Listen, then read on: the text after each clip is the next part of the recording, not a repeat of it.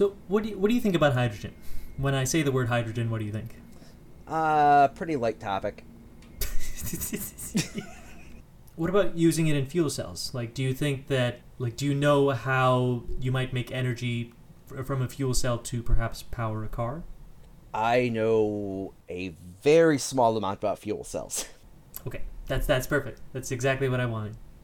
That's what I'm going to be talking about. Mostly because this whole fuel cell business, I'm sure you hear in some articles it saying that it's the fuel of the future. Nothing's ever going to be even come close in the future. But it never happens. I know what a battery cell is. I can just pop one in and pop one out. But, are they different? Yeah, fuel cell, it's a bit different. The basic idea here is you want to create water because the process of making water produces a lot of energy.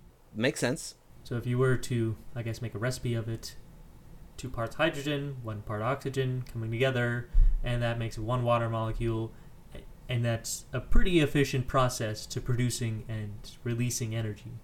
Especially when you compare it to something like burning fossil fuels. So when I was late middle school, early high school, I actually did water electrolysis in my backyard for fun. Oh, really? You put the electricity in there and... Okay. Yeah, I used to have two bottles, and I didn't know which one was the hydrogen and which one was the oxygen. Just burn one and see which one it was. But yeah, the amount of energy it took to separate those was a lot. Yeah, I'll be talking about that later as well. Of course, it's got to be a lot to put them together as well, and not have them just combust. So the good thing, as I'm sure you know, about hydrogen and oxygen coming to form water is it forms water as a byproduct, not the carcinogens from fossil fuels. Yes. It's pretty easy to tell that this is an appealing alternative that people are looking for, especially nowadays. That is a very big yes, sir.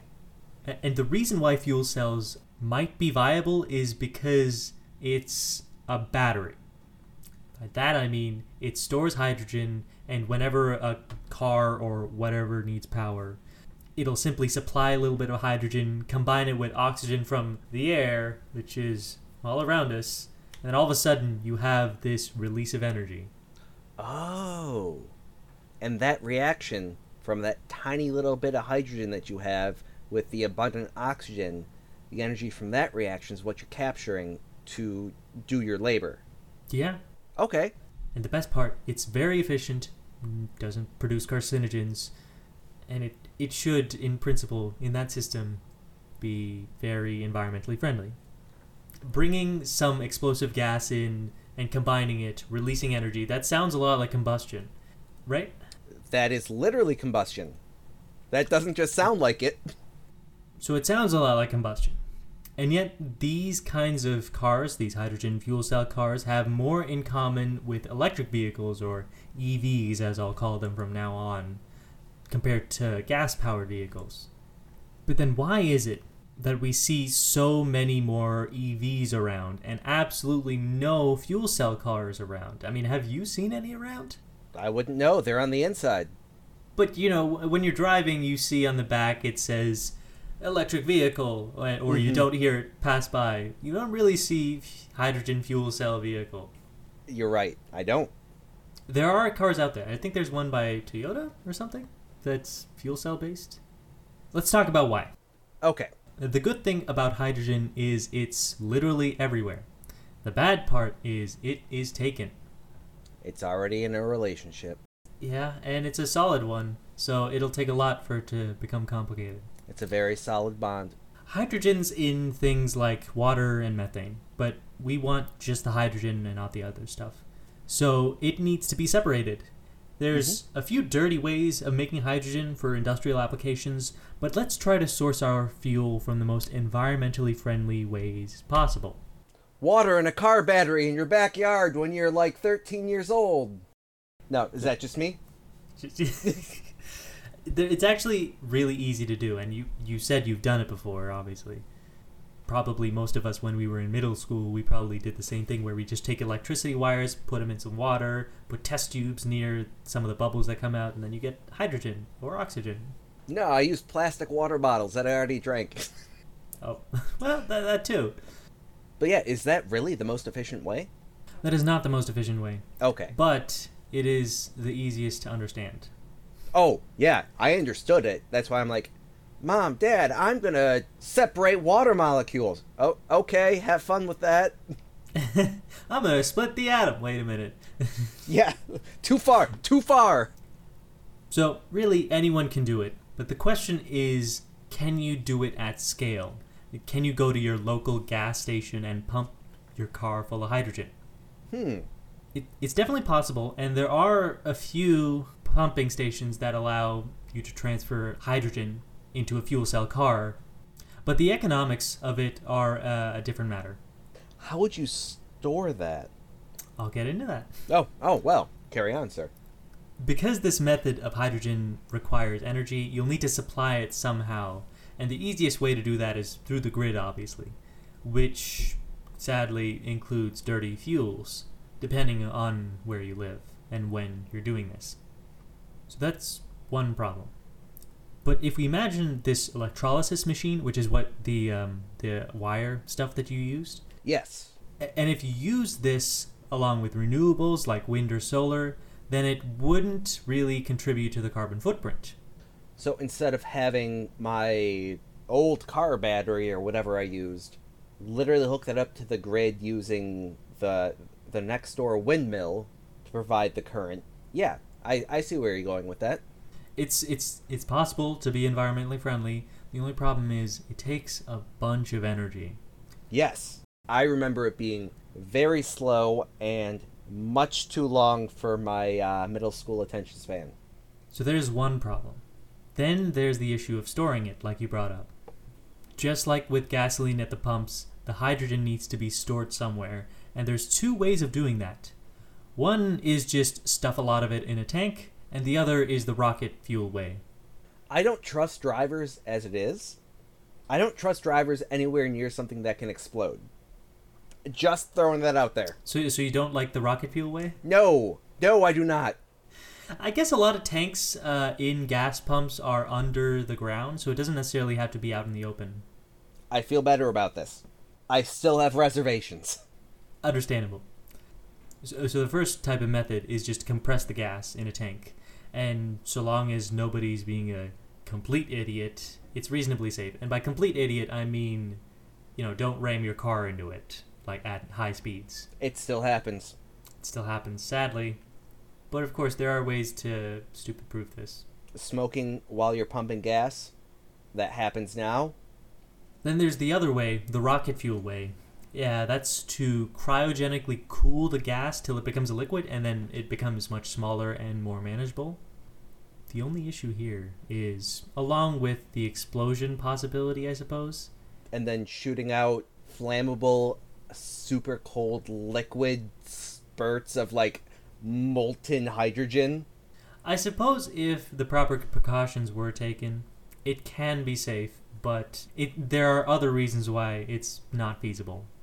I imagine keeping something that cold, living in somewhere like California or Arizona, would be more expensive than the cost saving from using that fuel. You're exactly right. More than you know. The boiling temperature of hydrogen is minus 253 Celsius or minus 423 Fahrenheit. Those are two very large numbers. Yep. Well, very small numbers?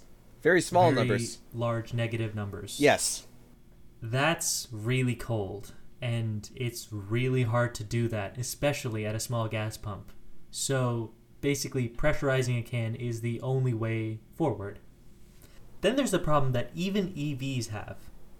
We have the issue of storing it, but then how do you turn that energy from the battery into something that the motors can use? This doesn't actually matter in gas-powered cars because the engine spins an axle that moves the wheels, but batteries and fuel cells need to store electricity in DC form. Right. And so that needs to be converted to AC to be usable in the wheels. God, I wish Tesla were still alive. He'd have figured it out already. Yeah, it's unfortunate. So, essentially what I'm saying is there's going to be some energy loss that we can't avoid, just like electric vehicles can't avoid it either. These aren't all the problems, but these are just a few of them. Those are some very large problems. They are, definitely. All the problems are based around the hydrogen. It is electrically inefficient to produce and store, and there are safety concerns by some people. And then there's the issue of efficiency in storing this. There was an assessment to see just how much more efficient EVs were from fuel cell vehicles, and they found that fuel cell cars, throughout this entire process of getting the hydrogen and then putting it in a car, the energy efficiency is about 38%, while for EVs, the energy stored, the efficiency is about 80%. Now, is that because most of the labor is done on the grid level versus in the car? For EVs, you mean? Yes. Yes, that is entirely it. Okay. I'm not sure if they included the cost of making the battery, because I don't believe fuel cell vehicles have batteries. Well, I don't know. Well, it's a different kind of battery. It's not an electric battery. It's a battery for hydrogen. Yeah. So, yes and no. So I guess the question is, why don't we just go all in on EVs if they're so much more efficient, more environmentally friendly? The cost of that battery. The size of that battery. You know exactly what I'm going to say. They have their own set of issues. The initial one, as you said, was the materials to make the battery, which is pretty dirty and has some ethical issues depending on where it's sourced. But once you have the battery, once it's made, it's pretty efficient at storing energy until it needs to be replaced, of course. Mm-hmm. Then there's the problem of weight, as you brought up as well. If you have an EV and you want to go further on a single charge, you need a bigger battery, which adds weight, which requires more energy to move the same distance, resulting in a bigger battery. And you have this positive feedback loop. This reminds me of airplanes. It's a lot of mass to move. So at least for propeller planes, like, you can put a bigger engine in. But your bigger engine means that you weigh more, so you need to output more thrust to stay in the air, so on and so forth. Yeah, that's fair for propeller engines. Once you get over to jet engines, won't pretend to know half as much about that. I don't know much either, so I'm not going to comment.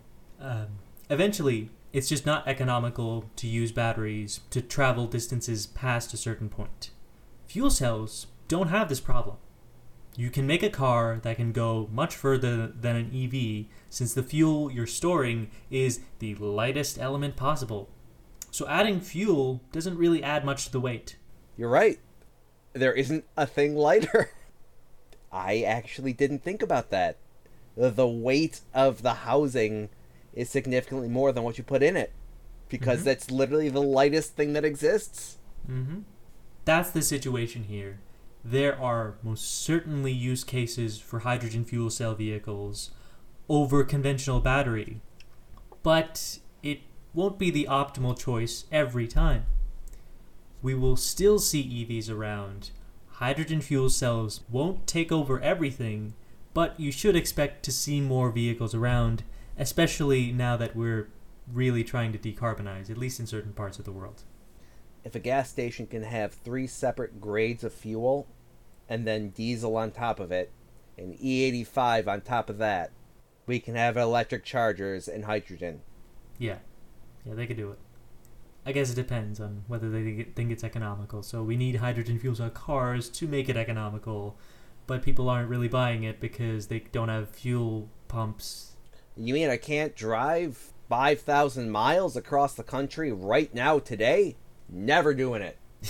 Dude, the first person that bought a car couldn't drive, further than down their street. They still bought it. Still bought it, and it was useful. Didn't have to feed their horses no more. Think of all those savings. Dude, horses are expensive. Yeah. I don't know how people did it back in the day. Well, there were workhorses back in the day. What workhorses are there today? Imagine an Uber with horses. I would do it. That'd be fun. Oh, God, not in the winter. No. Okay, well, that's all I have for you. This situation that hydrogen fuel cell vehicles find themselves in. It's a bit of a sticky situation, but still possibly useful technology. I think we're at a very interesting crossroads in history. And I'm really curious to see what comes out on top, because I know in the early days of auto development, there were other experiments too, where there were alcohol-fueled cars and oil-fueled cars, where you could literally take, like, spent restaurant fry oil and use that instead of gasoline and power your car. It's just crude oil was viewed as a cheaper alternative, which sounds ridiculous to us with our ability to look at the past. Yeah, our hindsight, I suppose, blinds our judgment. Right. Over 100 years ago, like, this black tarry stuff's just falling out of the ground. Like, why don't we use this? Yeah. They probably thought it was a great idea, which I guess, it was to get the stuff to move, but it has other things that they didn't know about. It was, and again, they didn't know better. Now that we know better, we need to do something. I am more interested in the hydrogen fuel cells after this conversation. I hope you see this in a new light. There's a lot of gaps in the EV field that this could plug. Like possibly planes, I imagine, since getting a battery big enough to fly a plane, not exactly feasible. I suppose we'll see what the future holds. You've given me a lot of food for thought on the fuel cell front. Mm-hmm. Well, I'm glad I did. If you like this episode, please consider subscribing or following. We have a Twitter, so you can follow us for supplementary content @MoreAbstract, and you can find more episodes wherever you get podcasts.